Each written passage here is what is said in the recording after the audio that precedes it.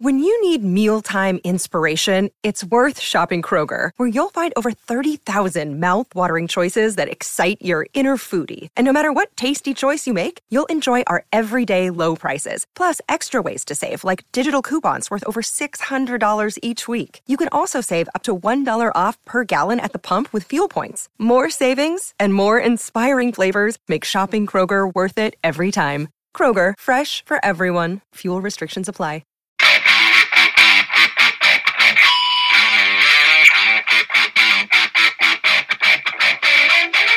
Hey out there, rock and rollers. Welcome to the 78th edition of the Ugly American Werewolf in London Rock Podcast, recorded here in central London, just off historic Abbey Road.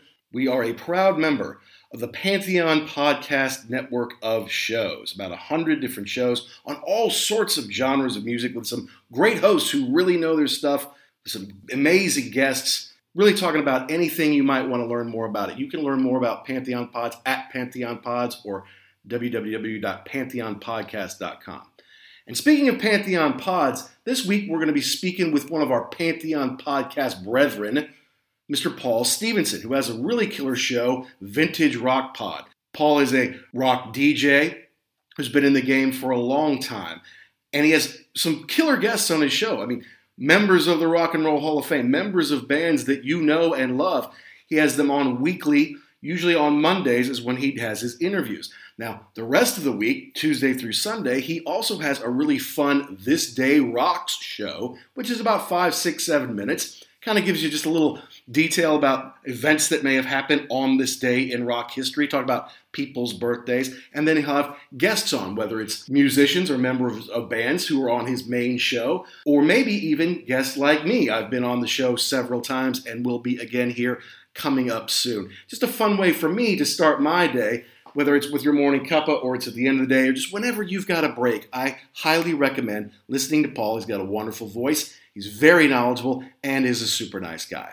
And the reason we're having Paul on today is to talk about one of my very favorite bands, my favorite band of the last 30 years, and that's Oasis. Now, Oasis couldn't be bigger over here. They talk about Oasis over here like the second coming of the Beatles. And I don't think you can tell the story of Oasis without the UK perspective. Now, in fairness, I wasn't into Oasis when they first broke in America in the early to mid-90s. I was still very much a classic rock guy at that point and did not love what my colleagues the same age were listening to at the time. So I overlooked them. But the story of Oasis is not just about the music. It's about a cultural shift here in the UK that was going on, politically, socially, artistically, all around the UK. And the real headpiece, the talisman for all of that were Oasis. Not only was their music fantastic, the great guitar and songwriting of Noel Gallagher and the cocksure melodic vocals of Liam Gallagher, but just their attitude. Talk about how great they were all the time. I think it gave Brits a sense of, yes, we are still a great country. We do still have a lot of say in what goes on here. And these are the lads that are going to help us take us into the new millennium. And my American friends never really understand why I love Oasis so much. Well, it's because their songs are fantastic. The melody, the chord changes, the lyrics, and the evolution of them over time, I think it's all great. Plus, the lads are touring this summer. Not Oasis, but individually, Noel and Liam are both touring, and I am going to get to see Noel. I don't think I'm going to be able to get to see Liam, but you never know. And so you can't tell the story to an American about how great Oasis are without the UK perspective, and that's what Paul is going to bring to us today, because he was one of those teenagers who was standing outside in line to get the first single off the new album, or to get the new album the day it was released. Went to see them live. He and his mates started a band because of Oasis, because their songs are not only catchy, they're fairly simple. So you can learn them in an afternoon. And I don't think he was the only one. I think that was a phenomena around the UK at the time, all thanks to Oasis. Now, before we get into that, we want you to tweet us at ugly_werewolf and at actionjack72, and make sure you download and subscribe wherever you get your podcasts, be it Apple, Spotify, Amazon, Google Play. Good Pods is a great way to meet independent podcasters and find which podcasts are best for you. So come on, it's time to talk about Oasis in the UK versus the US with Paul from Vintage Rock Pod right here on The Wolf.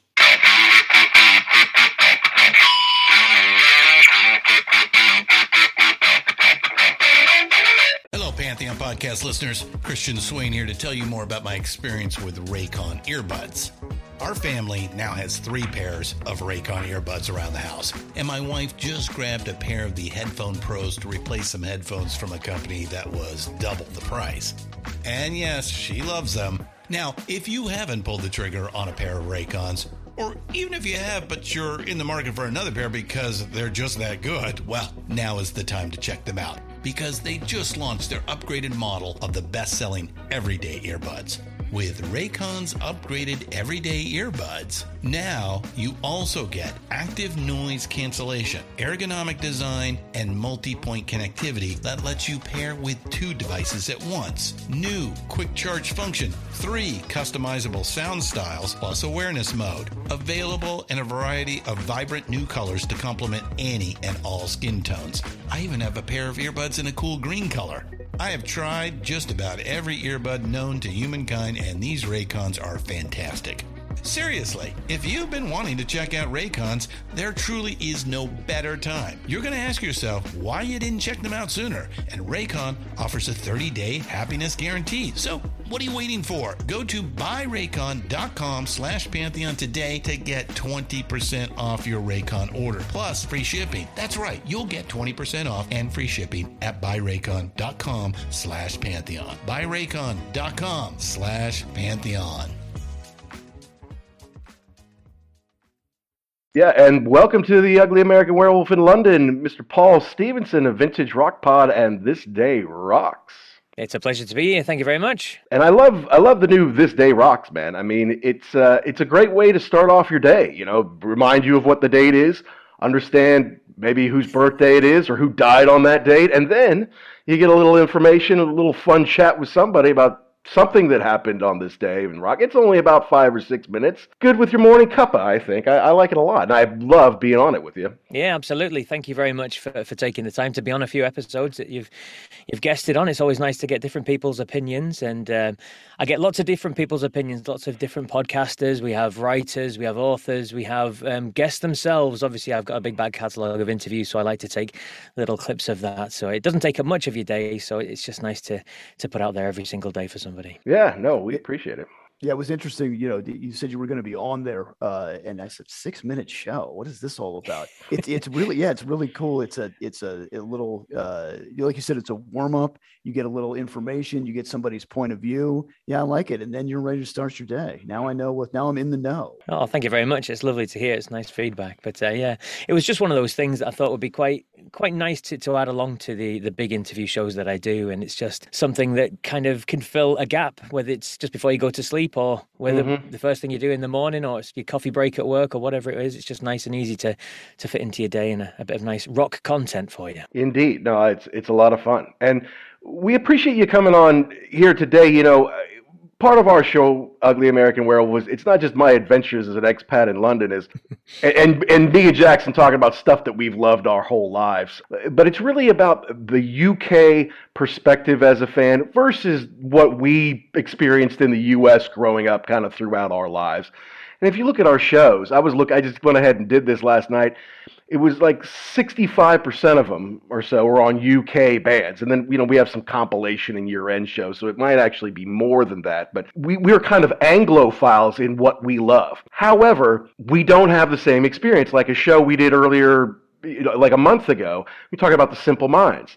In America, to most fans, the Simple Minds are one song in one movie, maybe 2 songs. Over here, in 1985, as you would say, people are like, U2 and Simple Minds, who's bigger? Who's going to reign as champions? We're in the U.S., it's like, U2 play stadiums, Simple Mind might play a club somewhere, you know? It's like, but why? Simple Minds are awesome, you know? They have dozens of great hits. And you can't tell the story of Oasis, who is one of my favorite bands, my very favorite band of the last 30 years, without the UK perspective and without the history of what was happening in the UK culturally. Yes. And in that time leading up really to Nebworth, they're 2 great documentaries on Oasis. Supersonic, which kind of takes them from childhood and starting the band up until playing Nebworth in 96. And then Oasis Nebworth movie, which basically follows, about a dozen different fans plus the band on that day, basically, what it meant to get the tickets, how, 2.5 million people put in for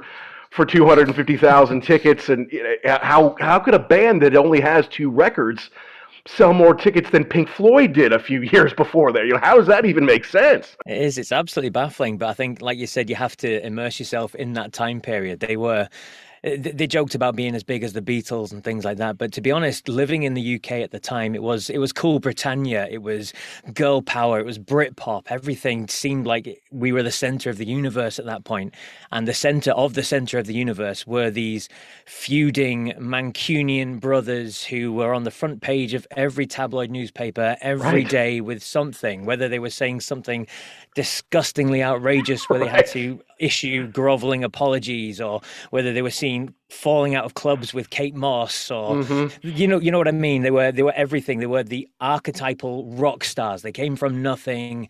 They were just the biggest things in the world. Which, if I can just ask a quick question of you, I mean, Oasis. I mean, at the time, we could never understand how they didn't make it in America, why they didn't really break America. So why do you like them? What was the fascination for you? Okay, so I have to be perfectly honest with you. At the time, when they're breaking 93, 94, 95, Jackson and I are in college together, I'm ignoring them, okay? At that time, I'm not into them. And I've said this on other shows before.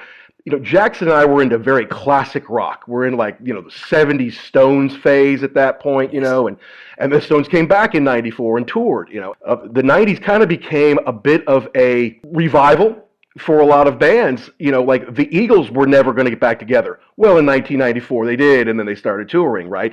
The Stones toured on Voodoo Lounge. Jimmy Page and Robert Plant got back together to do Unleaded, and then they did a couple tours. We saw them. In 96, when Oasis is breaking out with these huge shows at Nebworth, Kiss got back together with the original members.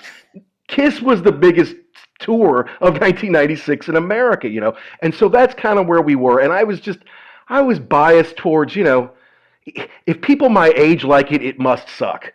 Okay, because people my age made New Kids on the Block possible, and I hated that. It's like I couldn't stand that stuff, right? So I'm like, if you like it, if girls my age like it, it couldn't be that good. So I just kind of ignored it. Not to mention, at the time, these guys, first of all, every 4th or 5th word out of their mouth is fuck or cunt or shit or something nasty. They don't dress like rock stars. They've got 2 huge unibrows between the 2 of them. Bonehead's bald at 23 years old. It's like, these aren't rock stars, And that was just kind of my take. I don't know. What do you say to all that, Jackson? Well, I remember when the first single dropped, I think, or the one that I remember the best was Supersonic, and it dropped, and I was like, I really like this. This sounds good. It was mean. It had a great guitar riff to it. And who are these guys? Oasis from England. Okay, well, like you said before, Mac, we like English bands. All right, let's give these guys a whirl. Cigarettes and Alcohol was a great tune also. Love it. Okay. Then they put out What's the Story? And it was like, oh, now they went like poppy. That was the one that kind of moved away from me. And then there was the whole thing about that MTV, I think it was MTV concert where Liam was sick. Yeah. And they went on without him. And then all of a sudden, wait a minute, now he's in the balcony and he's got the drink. And I'm like, okay, the wheels are coming off this thing. This is a train wreck. People were like, are they the new Beatles? Well, now, wait a minute. They only have one album out. How could they be the new Beatles? So I think in America, maybe they got turned off by, they didn't have the classic rock star look. Yeah. They were always at each other's throats. It might have just been a little bit too much. Yeah. Like you said, now they're partying with Kate Moss. Who do these guys think they are?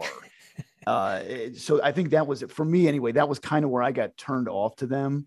But then going back and listening to the stuff kind of after the fact, you'd see how great they really were. So good. Yeah, it just the way that they could put the songs together. And when you kind of listen to them, and I'm going to ask you this question, Paul, do you think there was a vacuum at the time in the UK? So they were basically at the right moment at the right time when people said, yes, this is exactly what we're looking for. Kind of like rewind a couple of years in the United States. Nirvana in Yes, 1991. It grunge, kind of yeah. sounded like everybody was like, hey, wait a minute, this is it. This is what we want. It kind of seemed like watching some of the documentary stuff about Oasis. It was kind of that way in the UK. Yeah, You it know, was you almost said, like this is our movement. This is something that we own. right. This is coming from ours, and it's not your toffs. They're not university students. These are guys off the streets that are playing fantastic music, the likes of which we haven't heard for a long time, and they have the attitude and that sort of stuff. So I think you are right there, definitely. And I don't know. I kind of associate it almost with like the cultural revolution that happened in the '60s in the U.S. Almost. It's kind of like post World War II. It was very picket fence, mom and pop through the '50s, and then at the end of the '60s, these kids are growing up. It's like, no, I'm not doing it just because that's the way you used to do it. I'm not doing it just because you told me that. I'm not trusting the government just because they said, no, it's just an exercise in Vietnam kind of thing. And I feel like that was something happening over here that we didn't really catch on to, Yes. right? It's like we're getting out of Thatcherism. Tony Blair is coming in. Young people are starting to feel themselves. Cool Britannia, you had fashion coming back. You had movies with like Train Spotting and Guy Ritchie is coming up, you know, and you've got, there were a lot of different bands in it, but it was like Oasis were the pinnacle of it. And this kind of stuff that might have turned people off for, like the press are like, oh, these are bad boys. And people are like, oh, no, we shouldn't pay attention. Now everyone's like soaking that up like, yeah, these are our lovely lad bad boys. This is what it's all about. I mean, there's a lot to unpack there. I mean, if you look through culturally at that time, you mentioned Thatcherism.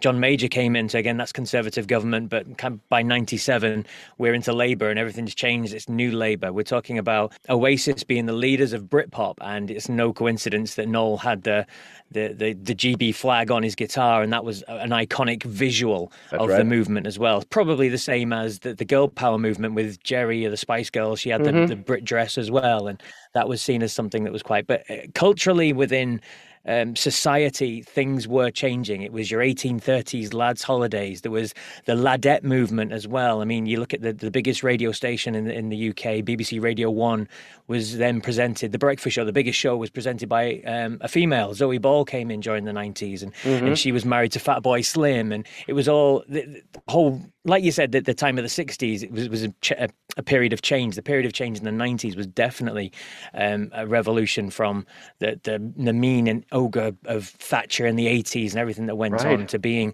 the loutish, over the top, let's go hedonistic, because all the dance movement as well, you kind of forget that was early 90s was coming through, and you've got all the acid and the raves and all that sort of stuff that was going on. So it was, I think it was a way of society kicking back and saying, no, we want something different. And the Gallagher brothers were something different indeed, and they led that whole Britpop movement. And you said there's a lot of other bands there. There's a lot of other great bands there. Castor, a band, Ocean Colour Scene are another great band. There was others that kind of fit into that mold as well, like the Blue Tones and the Charlatans and all these sorts of bands that came. And maybe slightly before that, the Stone Roses too. And yeah, it was just a whole movement, Cooler Shaker, people like these that all came through at the same time. And that was kind of part of the problem that we had in the US. You know, I mentioned Nirvana and all of the grunge bands. It was kind of like they were seen as authentic, and they were seen as, you know, guys who could rock, but it was really kind of depressing. Like there wasn't they were like guys like Eddie Vedder and Chris Cornell and you know, Kurt Lane Cobain. Staley, They were all rock stars. But like, let's face it, Liam Gallagher is a rock star. Yeah, he is. You want somebody who is just like, what is he doing now? I can't. Oh my goodness, he's falling down. He can't play because he has laryngitis. Now he's drunk. He's on the, you know, that's what you. When it's working for you, it's fantastic. When it works against you, I can only imagine like what the rest of the band went through. But that's what you want out of a rock star. That is truly somebody that you don't ever be like this guy, but you know you want to. Yes. And I think the whole band did fall through that sort of thing, because like Bonehead and Guigsy, they did fall out pretty quickly, and there was obviously substances in the background that was being used by everybody and things like that. So it definitely was something that the whole band immersed themselves in, and it was the scene at the time, perhaps, for them guys. But you got to figure too. I mean, like you said, these were just guys from a working class family. Yes. Right. Yeah. And they put this band together, and all of a sudden you're in the stratosphere what do I do now? I don't understand. I've got a lot of downtime. There's a lot of people that want to know me. All of a sudden, women who would never talk to me in a million years can't wait to get in line. More, your head just explodes. And I think at a certain time, you just get to the point where you're like, you know what? I am a rock star and I deserve all this and I can do whatever I want. And then that's when the wheels really come off. Yeah, no, you're right. I mean, but I want to talk about Noel's songwriting because now I consider Noel one of the greatest rock songwriters of all time. And that second record, What's the Story, Morning Glory, the record itself isn't even the whole story. Those 10 or 11 songs, whatever it is, there's a whole nother album's worth of quote unquote B-sides or CD singles that that's not really part of all culture in America. Yes, we had CD singles, but they were kind of collector's items. They didn't really sell that well. And most people didn't really, oh, the new single's out, let's go out and get it. No, you buy the album, and basically all the singles are going to be on there kind of thing. So it's part of their strategy. That's where Oasis did so well, because I was one of those teenagers that was out buying every single single. Whether I had the album, which I did, whether I had the album or not, I went out and bought the single because it had 3 other tracks on there. Now, back then, the 3 other tracks were... For other bands, other acts, they were maybe a remix, a dance version, a demo. Maybe a live version, Yes, that sort of thing. Whereas Oasis, every single single had 3 new songs that you hadn't heard before, and whether they were offshoots from albums they didn't make the album, or whether it was just something they were playing around with, all the B-sides stack up. And one of my favorite Oasis songs is a B-side, Head Shrinker. It's a really strong nihilistic kind of rock wall of sound sort of song, but that's why they came out with a master plan with all the B-sides on there as well, and that sold just as well as any of their other albums or studio albums, as they'd be labeled. Yeah, no, Rocking Chair, amazing chord changes in that, and it's telling a story that we can all kind of relate to. I'm older than I wish to be. This town holds no more for me. I get that, Universal stuff. They come to America, they play the Whiskey A Go-Go to kind of launch themselves in America, but they scored a bunch of crystal meth they thought was cocaine. It keeps them up for a few days. They can't really play the show. They have to start and stop the show, which is so Bush League. And then Noel's like, forget it. You guys, I'm out of here. He splits for a few days. Well, he comes back. But in those few days, he writes Talk Tonight. It's like the guy couldn't miss during this time. The first album, second album, huge. He was just on fire. And I think that the beauty of his songwriting is the simplicity of it, man. Back in the 90s, everybody wanted to learn the guitar. Everyone picked up a guitar. I started a band. I was in a band. We all did that. We covered Morning Glory was one of the songs that we covered. But it was one of those that you pick up a guitar and within half an hour you could probably play an Oasis song, because the chords themselves were really simple. The chord progressions were really simple. The solos, let's be honest, they're not Jimmy Page. They are really simple as well. But it's the fact that the melody and the hook of the songs and the wall of sound that's created, because there was 2 guitarists and a bass player, and it was this. You listen to the bigger songs; they are just epic. They fill your ears. There's no blank bits in there. There's obviously the odd quieter song, but a lot of their big songs are really, really atmospheric, and they enclose you when you listen to the songs, which I find really, really good. But as you said, with his songwriting, it's just something that he's won many awards, Ivor Novellos, that sort of thing, for his songwriting abilities, and a lot of them do stand the test of time, which is all you can ask for as a songwriter. That's right. But one thing that they did point out, I believe it was on the Supersonic documentary, was when they recorded the second record, Liam was knocking it out of the park with his vocals. Like they said he would do it in one take. He knew the phrasing, he knew the words. So really, I think that while a lot of the credit does go to Noel for being the songwriter and kind of the chief, the chief of the band, and where Liam's, I think, legacy gets a lot dragged into the other activities. He really is a great singer, great front man. When he's on, he is really good at what he does. When he's on is the key. Well, right, that's the thing. And there was a thing too about how Noel was away as a roadie, and he comes back, and their mom says, "Oh yeah, they started a band." What do you mean he started a band? Liam he can't sing. No, actually, he can really sing. He's actually pretty good at this. So I think that to your point, I think all the ingredients lined up for this band. They had the front guy, they had the voice, they had the songs, they just had everything to be at the right place at the right time to Yes. launch them. And I think there is something to be said for a song that's a little bit on the simple side. I mean, we love AC/DC, right? If you're a kid and you pick up the guitar and you mess with it a little bit, you can play. Oh, I'm playing this song now. I can do this. I mean, you can't. Maybe not the solo.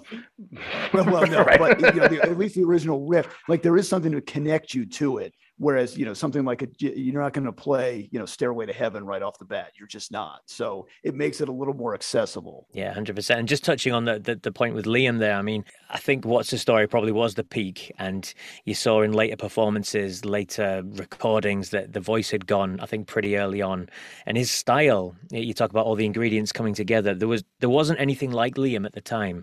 There has been since, the drawl, but even in the way he sings, you mentioned the phrasing, the yeah on the end of things. It was just so uniquely him and so uniquely Oasis. And it was just, I don't know where it came from, but it worked. The other thing too is I noticed that, and I don't know if this is a conscious thing with a lot of people when they sing, I don't know if they try and get rid of an accent or I don't know, but it sounds like he does not. There are words, like, oh, and so I don't know if that's a conscious deal, but it definitely adds to his uniqueness in the vocal delivery. The other thing he was saying too was that, and I know that there are a lot of singers that have this problem.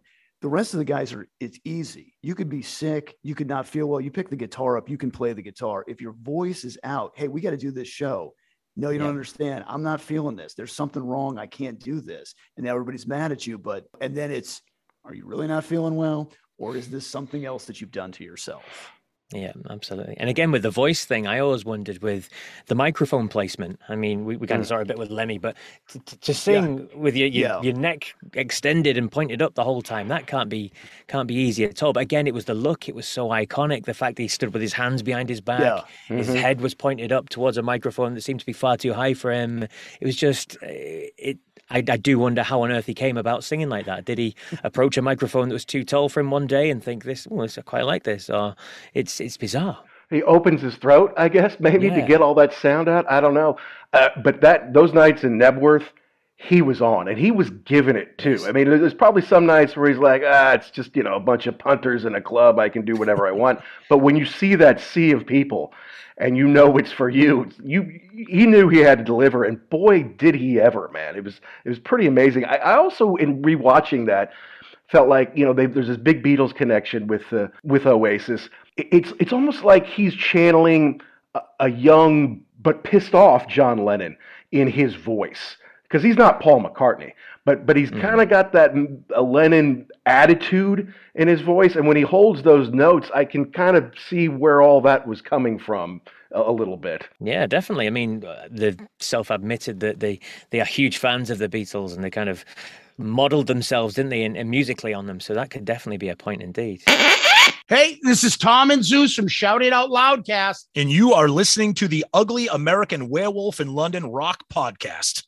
All right, so tell us a little bit about where you were at that time, right? So we were in college. We were kind of ignoring them. I got really into them in the 2000s, and I'm glad I did, because I got into them right before they put out Don't Believe the Truth, which to me is a fantastic record. It's their second best, in my opinion. And I got to see them on that tour, which was amazing. But tell us kind of where you were in life and how Oasis kind of fit into it with you. Yeah, so I'm probably the opposite way around then. So I'm early 40s now. So when Oasis were coming through, I was young teens, and it was something different. It was something that your parents didn't want you to listen to because of all the swearing and all the naughtiness that was going on. And it's the sort of thing you did queue up outside the shop for every single, and we did do that.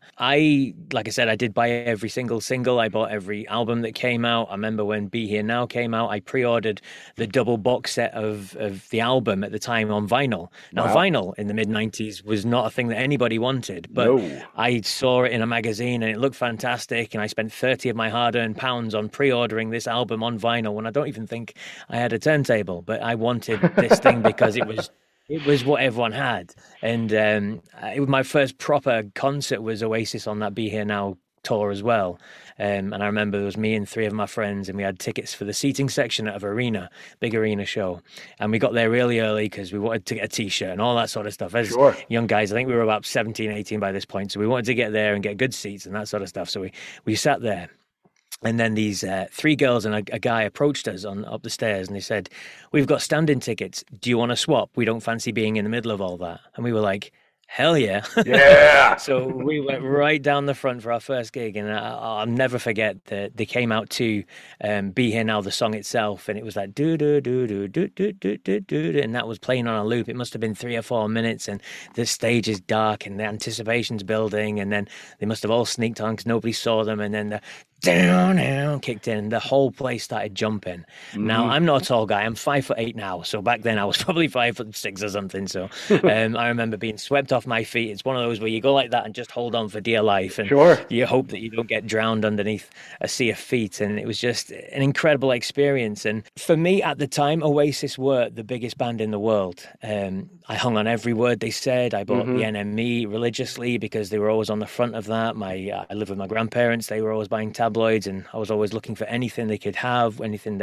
I bought the videos, there was a few VHS before then. There and Then was Sure. a live video of them at Main Road, the old Manchester City football stadium, and I remember wearing that tape out because I had it on all the time. There was another one as well. I was trying to rack my brains what it was called, but I couldn't remember it. There was another live show that they brought out on VHS a few years before that, and it was just they were the center of everything for me. But then by the time Be Here Now had come and gone, and I think the band's own reaction to it, because I did like the album, I really did like the album, but Noel panned it as soon as it came out, and they got through the tour and they'd sold as many copies as they could. He came out and he said it wasn't good, I didn't write it well, over the top, blah blah blah blah blah. And so for me, they lost their edge, and at that stage I'm then going off to university, and I'm thinking of different things. And so whereas you're picking them up in the early 2000s, I dropped them by this point. I'd had enough.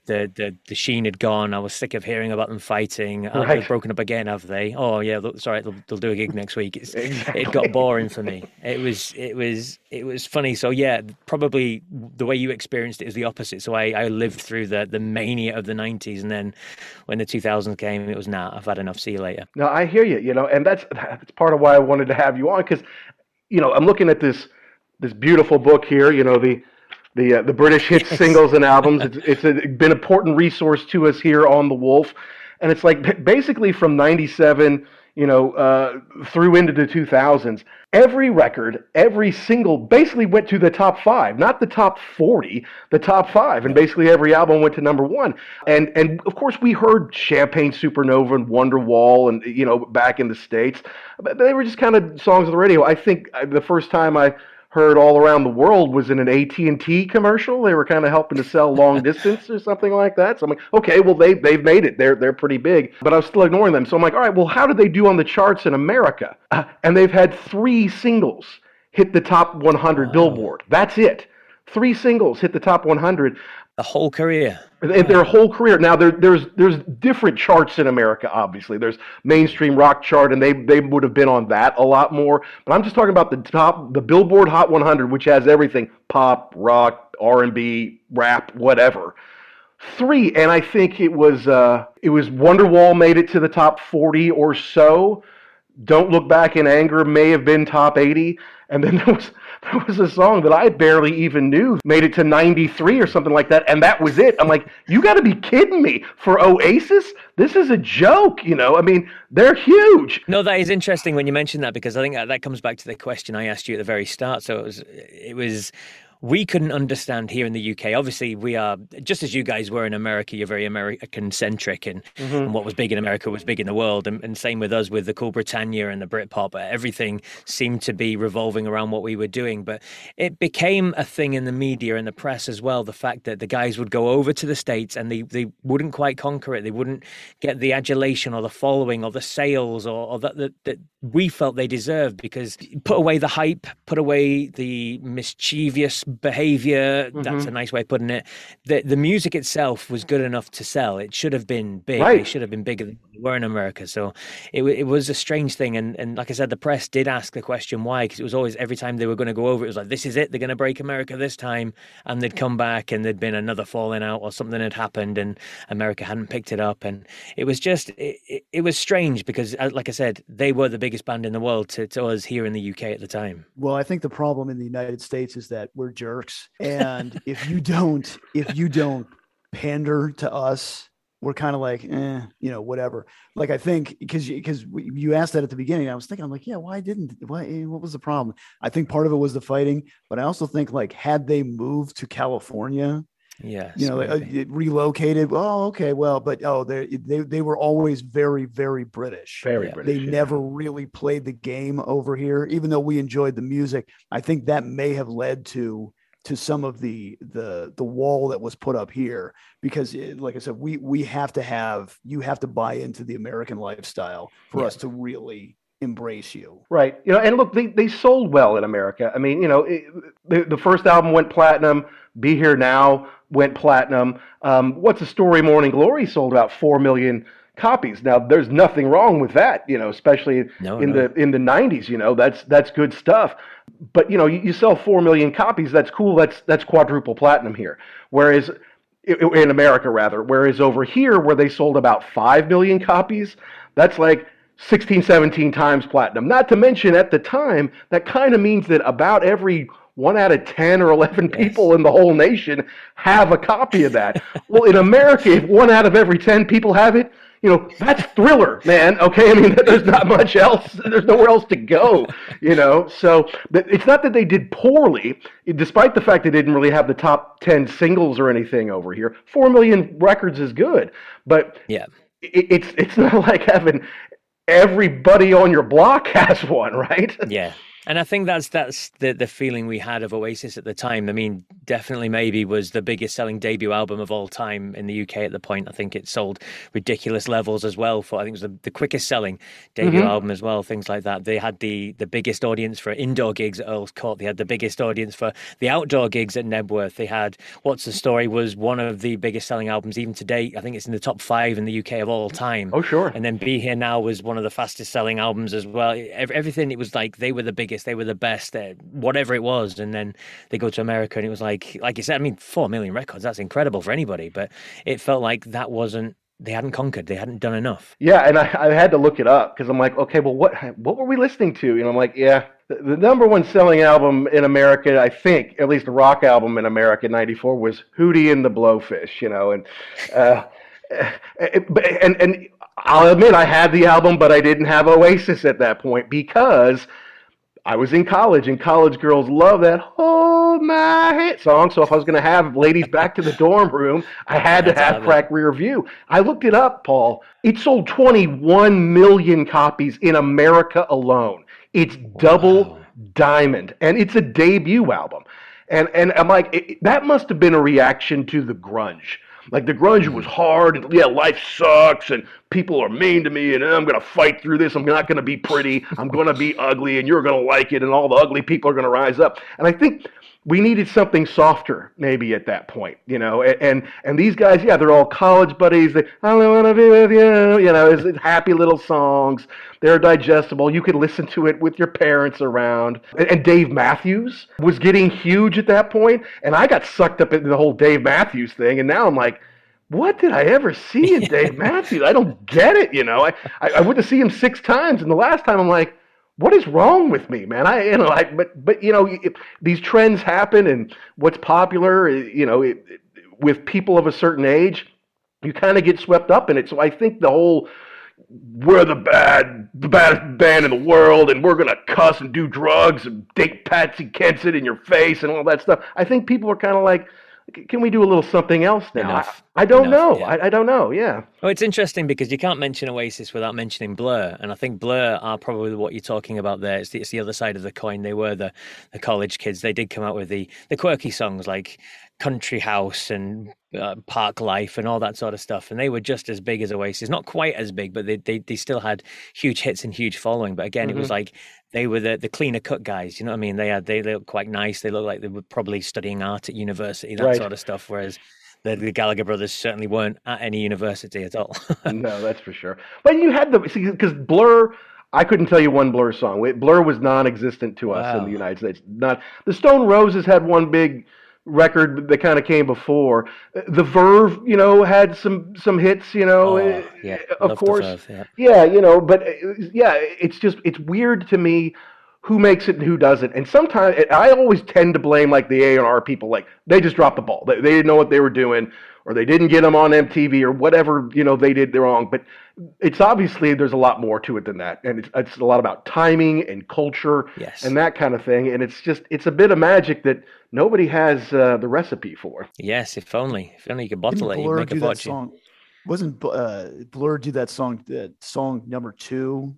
It's like song 2, yeah. Song 2, right? That's a pretty good. I crank that one up still. That still rips it up. But yeah, they never made it. And like you said, the Stone Roses. I remember one. They had a single out on college radio that never hit. Wow. I don't know. I think it is a cultural thing, but I think it is also like what are they going to push? And I thought about that.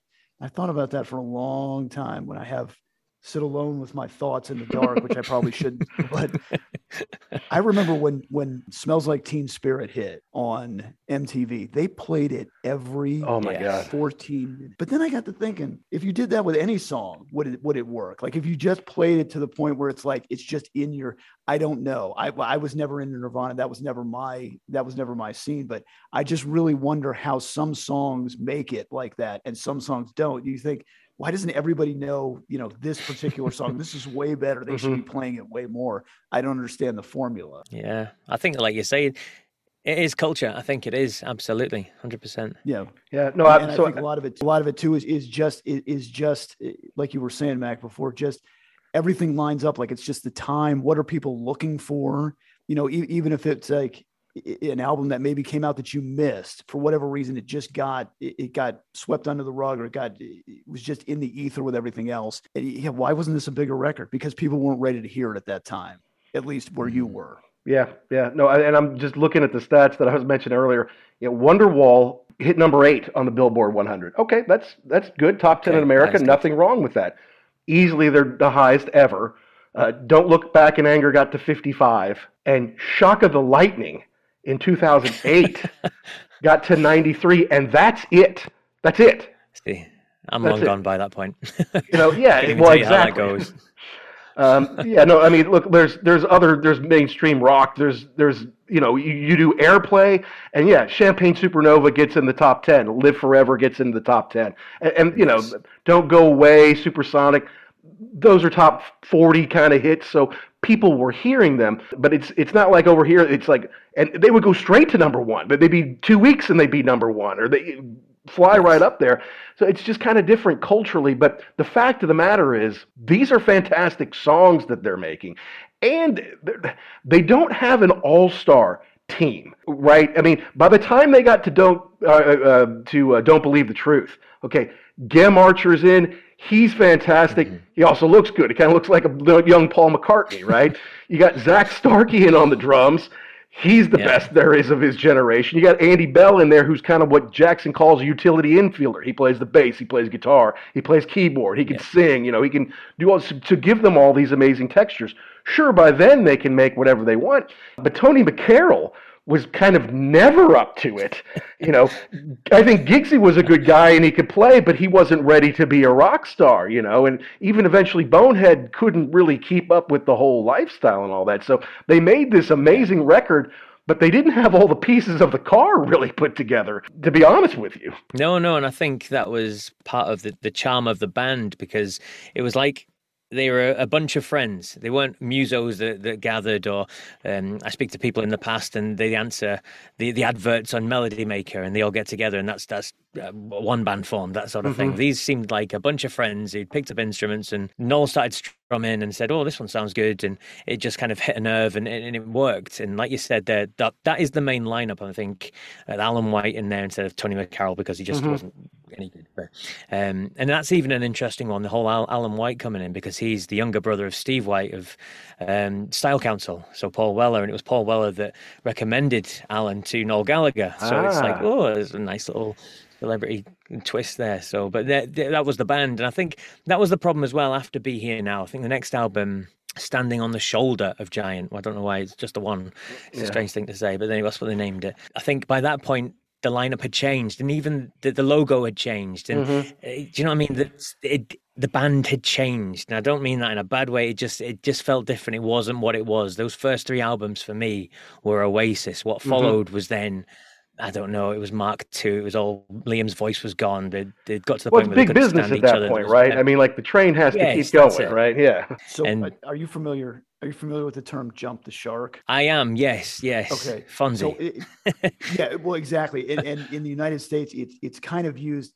It's almost thought of as derogatory, but it's really not. It's like it's the apex. And after you quote unquote jump the shark, it's not that it's bad, but it's never as good as it will. It will never be as good as it was at this point in time. Would you say that like that Nebworth show was like kind of the apex of where they were? Because I remember, I think Bonehead said something like, maybe we should have just shot the rockets off and said, good night, drop the mics, and that was it. Because it would never be the same way again. And that's what I kind of feel like. It's not that they're bad. It's just that was the time when they were kings of the world. And then everything else was kind of never the same, trying to recapture that. Yeah. I don't know. Like it was just a different band, like you said. I think you hit on something quite interesting there. I think for me as a fan, I would hold on to just when Be Here Now had been released. I think again, it's been panned and a lot of people don't like it. And there are some poor songs on the record, but I think at that point they were at their peak because there was that gap between what's the story. We've got Nebworth, we've got everything. It's almost like the drum roll, it's drum roll, drum roll. And then Be Here Now came out, was the symbol. And then it fell off, I'd say, just after the release, because I remember queuing up outside the shop at 8:30 in the morning, waiting to get the single, because by then you didn't have YouTube and all that sort of stuff where you get sneak peeks. It wasn't released. It was on the radio that morning when we were driving to get it. It was the first time we'd heard it. So it was me and my friend, and we literally did, as teenagers, queue up outside the shop to buy a copy, and they literally opened it just for everyone to go and buy that. Nobody was in there to buy anything but, right. Do you know what I mean? Mm-hmm. And we went home and we put it on and we played it on repeat. And I can remember sitting and writing the lyrics out by hand, trying to work out what he'd said and being blown away, because I still do think that is one of their best songs. I love that song so much. I love the textures and even the video to it. I think is brilliant with the helicopters over the top and the military feel to it and things like that. I think, So for me, I would say that was their apex. When they brought that single out, everyone, because that was universally loved. I think that was a great single. And then that was it. The moment had gone after that. So I parallel them a little bit, even though they're completely different, to Def Leppard. In that, Def Leppard is huge in the United States, but they really have a hard time getting arrested over here. But also Hysteria, which was a diamond seller in America. It also had, because they had 7-8 singles off of that, they had to have all these B-sides. And they did. They had fantastic B-sides. We talk about with our buddy Neil from Def Leppard Pod, how they essentially have a couple of albums here. Okay, just like they had 2 albums basically with What's the Story, Morning Glory. And if you get the anniversary, it's 3 CDs because they've also got some covers and some great stuff on there. But the difference is Def Leppard had been together a decade, and they basically had 4 years to write Hysteria after Pyromania because of the car accident and everything that was going on with them. Whereas Oasis, this is our second album. The first album was awesome, has, killer rock and roll songs on it. Then we just step up and make 2.5 records worth of amazing material, sprinkling them out with singles over a couple years. And then, you get to Be Here Now and you take the best off of that. Well, suddenly I feel like all of a sudden the cupboard's a little bare for Noel. Like, he had this incredible run, there's no doubt about it. But then all of a sudden it's like, well, what else do I have to do? None of you other people can write anything. None of you other can play the way I do.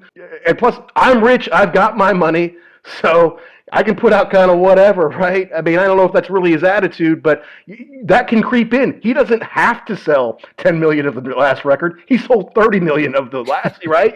So I don't know. It's tough to say. It is. It's really difficult. I was going to say, that's going to be a little irritating too if you're Noel, because, again, you've got pressure from the record company, you got pressure from the fans, you got pressure from the band. They're like, okay, what do you got? What's next? Yeah. Guy? What do you mean? Okay, so now I have to do all of this now. Okay, cool. Well, maybe I'll just pull you guys along. That's got to be a little, at some point in time, you have to start to think in your mind, I can do this by myself. And I remember when very early he was thinking that, I think. Don't Look Back in Anger came out, and I remember thinking, oh boy, now he's going to sing. Not only is he going to sing lead, which we've seen from other bands. We love the Keith Richards songs that he sings, but they were never really singles. This was a big single. And I remember even in the video, you've got Liam just kind of, maybe I'll sit by shaking the the pool. tambourine. Yeah, maybe I'll shake the tambourine. Yeah. So you get this deal where it's like, that causes cracks in the band too. And I think that was, we did a whole show on Get Back with the Beatles. You could see how, maybe if there was a low spot, okay, all of a sudden George comes in with a song, or, Ringo's doing something. You got these other guys who are just, we're going to work today, or what's the deal? It's got to be very stressful for him. And to your point, Mac, I'm already rich. I don't need I don't need this headache. I don't need this hard time. I'm already the biggest star in the UK. It's like, what more do you want me to do, sort of thing. It is interesting to bring up the concept of a one-man band in a sense. I mean, if it wasn't for Liam and his incredible iconic look and stage presence, I mean, when we say stage presence, he wasn't the sort of guy that ran around and jumped on the riser or do you know what I mean? He stood there in his Adidas tracksuit and just glared at people, but that was his stage presence. That was just incredible to look at and very visually iconic and things like that, and the voice obviously as well. But just made me think of, I spoke to Andrew Farris from INXS recently. Now, he had obviously Michael Hutchence to fall back on, but Andrew Farris was the main songwriter. He was the musical direction of it all, and Michael Hutchence came up with the lyrics.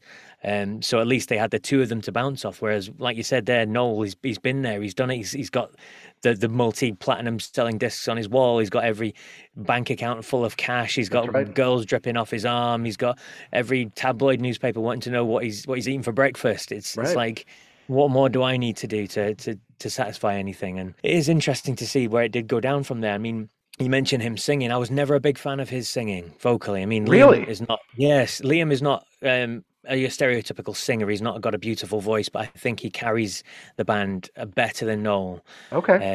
And I think when Noel started to bring in 2 or 3 different songs of his on the albums, that's when again it was like no.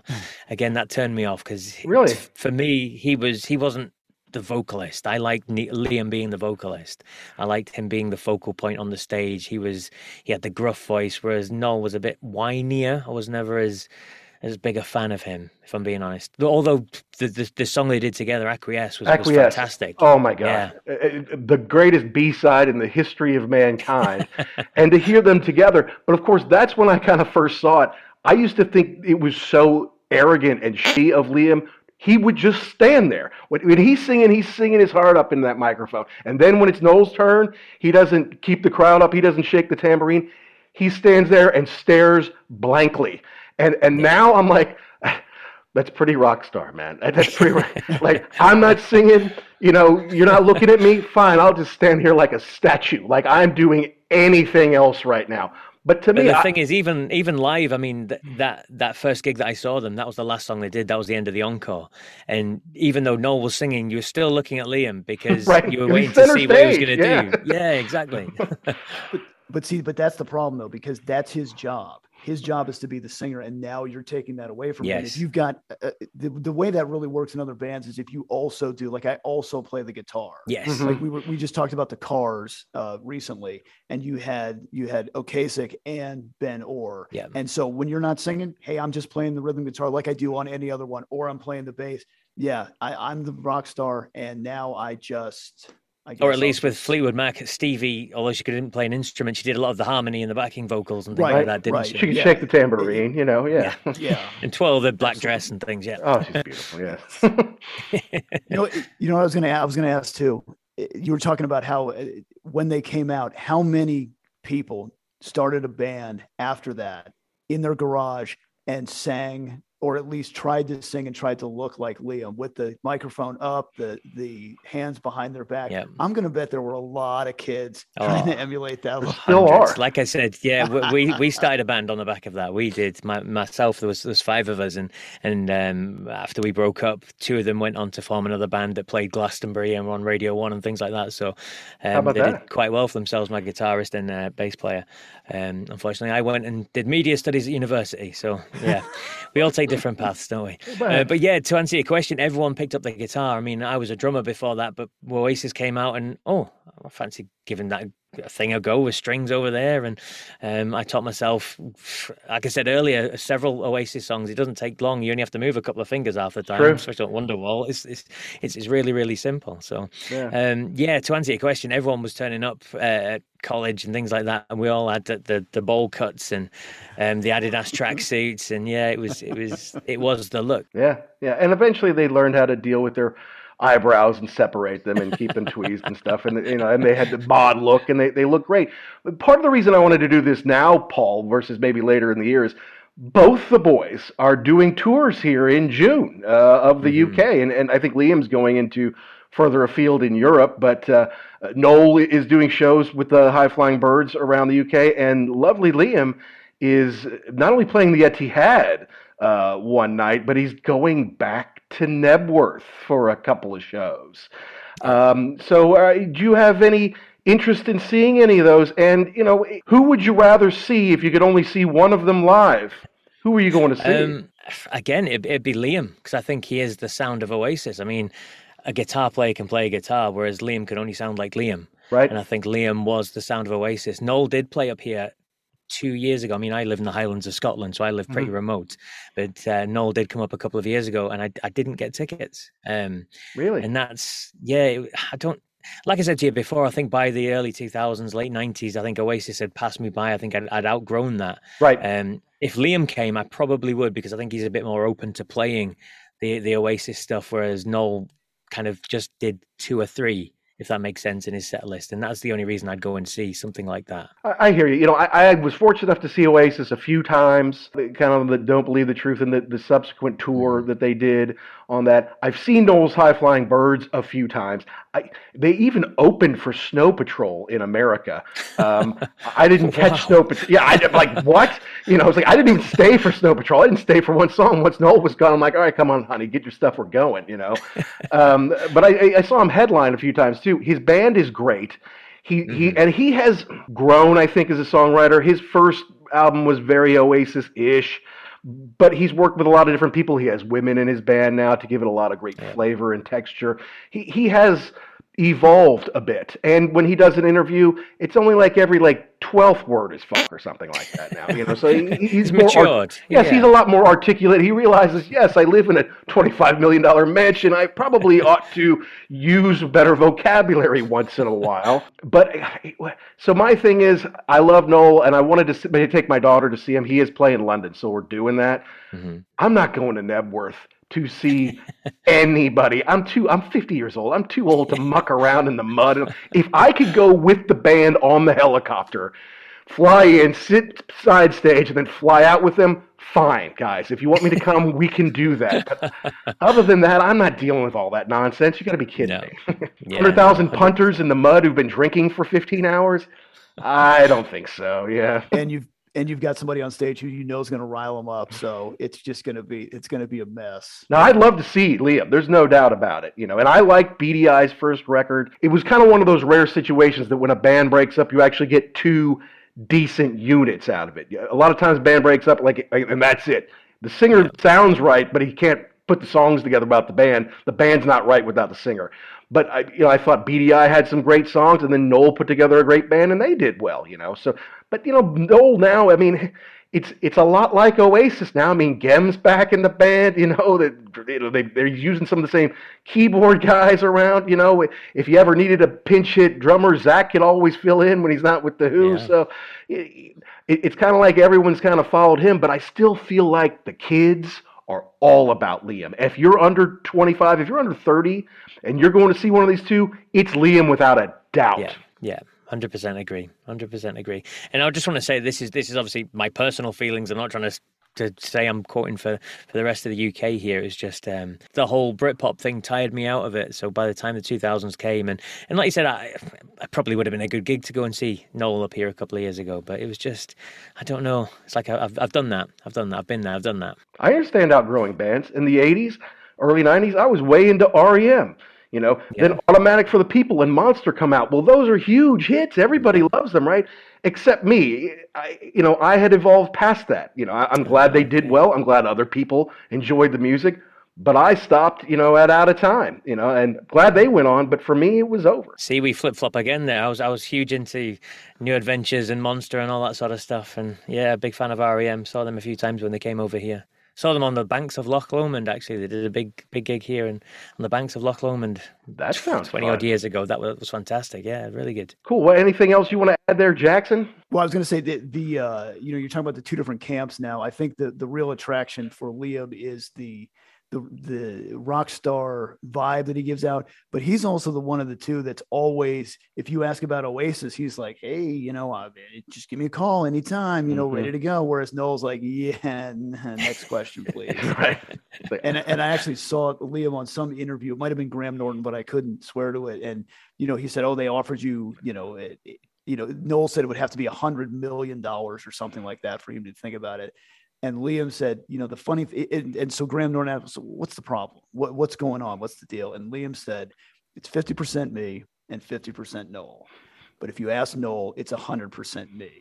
And so that's the deal, is that I think that's what the attraction to him still is he's the one that's still kind of like, this flag gets smaller and smaller every year, but he's still waving it like he would be up for it, where I don't think Noel would be, because I just think he doesn't need if they ever got back together again, if the Oasis ever said we got this big tour plan ready to go, you better get tickets to the first show, because there's probably not going to be a second one. Yes.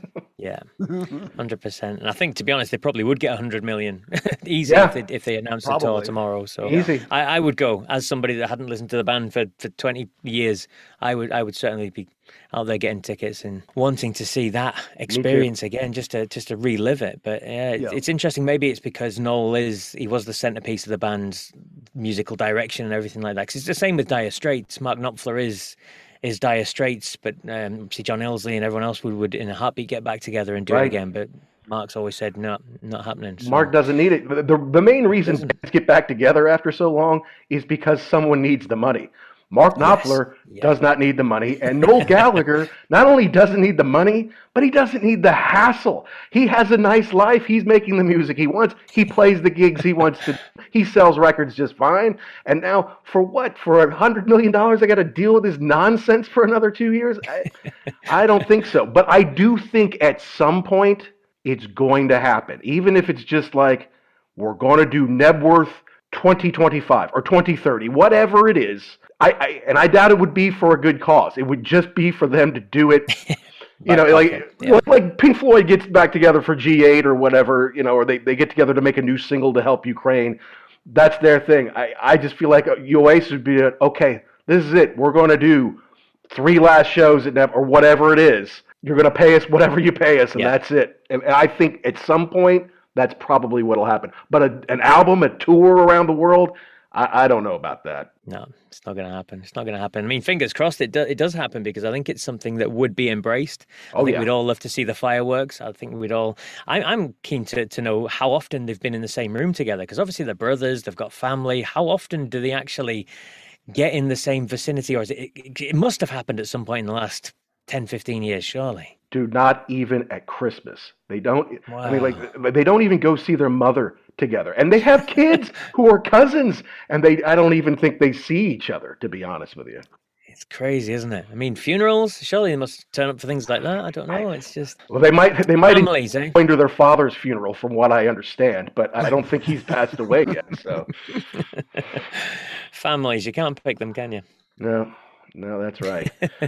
Well, Paul, this has been a blast, talking about my favorite band of the last 30 years, Oasis. Foo Fighters would be a close second, certainly my favorite American band of the last 30 years, but I just find Oasis so much more listenable. And start to back of their records. I can put on Don't Believe the Truth or What's the Story, Morning Glory, and just let it go and let it repeat even, So I'm happy to finally get a real UK fan, someone who lived it, someone who loved it, and could teach us about it, Well, thank you for letting me on the show. I mean, I'll be honest, I had not listened to Oasis purposefully. It's not. I've heard songs here and there, but I've not put on a record from Oasis for decades. So I did last night sit and go through all the songs on Spotify. I thought while I was working, I just put it on in the background. It was just playing one by one, and the records are fantastic. That first album for me still probably would get into my top 10 of all time, because it is just, and it's not just the singles. It's things like Slide Away and Columbia and Bring It On Down. My Big Mouth, I love. I love you know. them.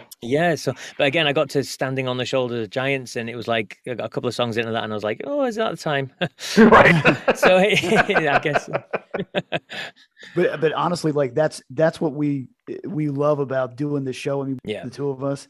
And I've got a coworker who I was like, hey, if you want to listen, go ahead and listen. And we did a show about Led Zeppelin 4, and he was like, you know what? I haven't listened to that record in probably 30 years. Yeah. And I put it on, and it's like an old friend coming over. Hey, yes. I remember this. So, I mean, that's really what we love about this is either, you know, reintroducing this stuff or finding something new. And because music was such a big part and still is of our lives, you know, it just kind of drives your day. Yeah. It really is fun to connect with people like yourself. And, you know, I've never met you before, but I just spent an hour talking to you about a common love that we have. This is really fantastic. Yeah. Echo it 100%. I mean, music is something that unites people, and it's something that it doesn't matter what background you've got. I mean, you can share the love of a band, a song, an album, and it is some interesting when you talk about some of the big albums there. Led Zeppelin 4, I was trying to think, when was the last time I listened to Led Zeppelin 4? Mm-hmm. We know it inside and out. We could probably put it on now and sing every song, but I can't remember the last time I actually put it on and listened to it.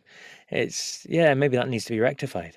Yeah, absolutely. You know, no, and it's good to have folks to enjoy this with. I recall when I got into Oasis, I want to say it was about 2001 or so. Mm-hmm. Call it a Saturday night. I've been out with some friends drinking, not getting after it, but I've been having a few beers. Gets late. I'm like, all right, midnight, I'm going to go home. I'm driving home, and I'm pretty sure it's Don't Look Back in Anger comes on the radio, okay? And I thought it was Oasis, but I didn't really know because I didn't know Oasis that well. And I'm jamming this Don't Look Back in Anger. I'm like, God, this song's amazing. And, of course, they don't always tell you that was Oasis with Don't Look Back in Anger. You have to kind of, what was that? But in 2001 was the heady days of Napster when you could just go home and download whatever you wanted. So I was up till like 3 a.m. downloading all sorts of Oasis, trying to find which song it was, Don't Look Back in Anger. And then from there, I started to listen. And then Jackson and I had we'd grown apart during that time. You know, we didn't have a falling out or anything. It's just we don't write letters. Natural. We're not social media people. He moved from his hometown. I moved from my hometown. You know, we didn't have each other's stuff anymore. And I remember getting into Oasis and then getting Don't Believe the Truth and how awesome it was to me, but not having him to say, Jackson, do you know Oasis? Have you heard this? Don't Believe the Truth. So that's why I'm glad now we've got the show so we can kind of share all this together again. Because when we were in college, except for maybe occasionally going to class, that's all we did was drink beer and listen to records. That sounds perfect to me. And just one quick thing we didn't mention very much of. I know we brushed it quickly, but Wonderwall, in terms of, I mean, a huge hit in the US. You said it was top 10, I think, in the break. I think you said it was. Yeah. That was the song that seemed to cover all bases. It reached all generations because my granddad, because like I said, I lived with my grandparents, so my granddad knew it. My mum knew the song, and now I've got a teenage kids who know the song as well. They sing it. They love the song. It seems to be one of those songs, although it's been parodied, although it's been on the radio far too often, and it's one of those songs that probably annoys a lot of people, it still is an absolutely brilliant song when you break it down. And if you sit in a small box like I am in here in my studio, and you put Wonderwall on and you give it the chance, you'll fall in love with it again, because it is a fantastic song. Yeah, and I think it's the song that if you said Oasis and someone was like, I've never heard of that band before, and you put that, oh yeah, I know that song. Yeah, that's the one. You're right. It's accessible. If you listen to the lyrics, you know, they're not nonsensical, but it's just enough where it kind of draws you in. And yeah, that is a great song. Yeah. As a lyricist, I think Noel Gallagher is underrated. And I know sometimes it's because I didn't like Champagne Supernova at the time, because you're talking about where were you while we were getting high. I'm like, no, you're supposed to say that in code. You know, you don't just come out and say stuff like that. Now it's a country song, because in a country song, you can't say I'm standing next to a mountain chopping down with the end of my hand. You know, they don't know what that is. You say, I see my beat up old tractor. It's broke down. You have to look out your window and see something and say it. it. And it's like, we're sitting here getting high. Like, you gotta hide that somehow. And that's like, that's not that, clever. But now I look at the way he wrote. Obviously, the music and the chords are brilliant, but the way he wrote his lyrics, I think is top notch. I think he's one of the best of all time. It's interesting because even some of the cheesier songs, likes of She's Electric, it was never a single, but the radio station that I worked for, it played the best songs of the last 10 years. It was a current, but they used to drop in every couple of hours something from the 90s, and they'd play She's Electric, even though it wasn't a single. And I think that is because it is easy accessible, and because, like you said, 1 in 5, 10 households or whatever it was had a copy of that record, so you'd know that song, despite the fact it was never a single. For me, it's on that album, Hello. I feel like they should open every show with hello. And it's not hello, it's hello. It's got this charge to it, that thumping bass into it. It's got a little nastiness to it. And you listen to the lyrics, you wipe the shit from your shoes and that kind of thing. It's a fantastic Oasis song, but it's not just hello. It's it's like, get ready, buckle up, we're coming at you. Yeah. Absolutely amazing. Absolutely. The other great thing too is if you go back and listen to it, they don't rip off people, but they just kind of like, the wink, wink, like, you were talking about Don't Look Back in Anger. That's Imagine at the beginning. And you for a second, you think that's what it is. And then they go into their song, but it's like hey, John Lennon, we love you. That, we wouldn't be here without you. Yeah. And I was thinking about going back and listening to this, like Cigarettes and Alcohol. That's T-Rex. That's T-Rex. Yeah. Like yes. Yeah. It's their song, but it's just like that, where we came from. And so there's a lot of it. Like if you listen to it, it's, even if maybe you haven't heard it before, it's very familiar. Yes. Like there's a familiar, like, do I know this? No, but it sounds. Yeah, I think it's quite interesting. They've only been taken to court, is it a couple of times, maybe 3 times for different songs? One of them being the was it Stevie Wonder? They one of their B-sides, Stepping Out or Step Out Tonight, or something like that. Is they had to put Wonder as Wonder et al. I think they put on the comments on the end. Yeah, but yeah. For how close they sail to the wind, they've not actually been pulled back many times. That's right. Yeah. But I think it's the difference between copying the song, like we had that whole thing, like what was it, that song Blurred Lines a couple years ago, and that was a ripoff of the Marvin Gaye song. You can't tell me it wasn't.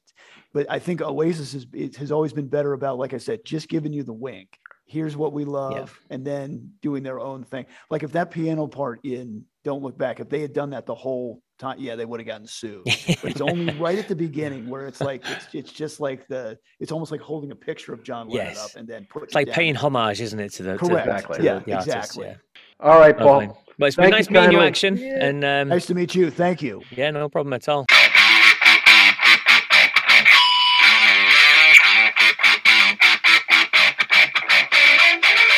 Well, that wraps up our discussion of Oasis with Paul Stevenson of Vintage Rock Pod, a good man and now a new friend of the show, a guy who really knows his stuff and has that smooth radio voice. But it's a show I've really wanted to do for a long time, guys. I mean, a lot of our show is about the difference between being a UK rock fan and a US rock fan.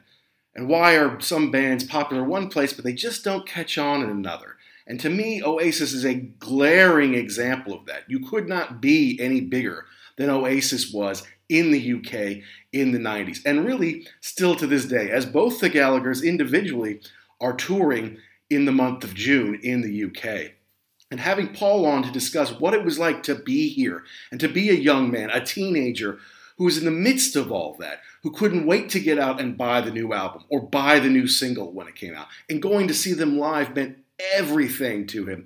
It's just a show I wanted to do for a long time, and until I found Paul, I didn't really have the right person to give us the perspective that we desired. So thank you, Paul, for that, and make sure you check out Paul on Vintage Rock Pod. I think he's at Vintage Rock Pod on Twitter, and he's got the daily This Day Rock Show. It's really only about 5-6 minutes out of your day, and it's a great way to start the day. It's a great way just to get caught up on whose birthday it is, what's happening in the world of rock, and to hear something from a guest, maybe somebody famous, maybe someone from one of your favorite bands, or maybe even some silly American like me. And as usual, folks, we want to know, did we get something right? Did we get something wrong? Did we miss the point? Did we leave out your favorite part? Please let us know. You can tweet us or DM us at ugly_werewolf or at ActionJack72. Make sure you download and subscribe anywhere you get your podcast, be it Apple, Spotify, Amazon Music, Google Play. Good Pods has been very good to us. As I'm recording this, it turns out we're number 5 overall in all music. We're number 4 in music commentary and number 3 in music history. And we appreciate the love and support of Good Pods. It's a great place to interact with podcasters and figure out the podcasts that are best for you. Now, once again, I can't really preview what we're going to be talking about next week because there's so much going on right here. For The Wolf right now, we've got a lot of fun interviews lined up that I know you guys are going to love. We've got some concerts coming up that we want to talk about and review for you. So you're just going to have to stay tuned, all right? Make sure you download and subscribe. And again, folks, if you're thinking about it, hey, give us a positive review. Okay, it helps us find more rock fans like you, helps spread the word of the show. And if we get word of it, or if you send it to us, we might just read it on the show. So until next week, rock and rollers, to all of you all around the world, be cool and stay safe.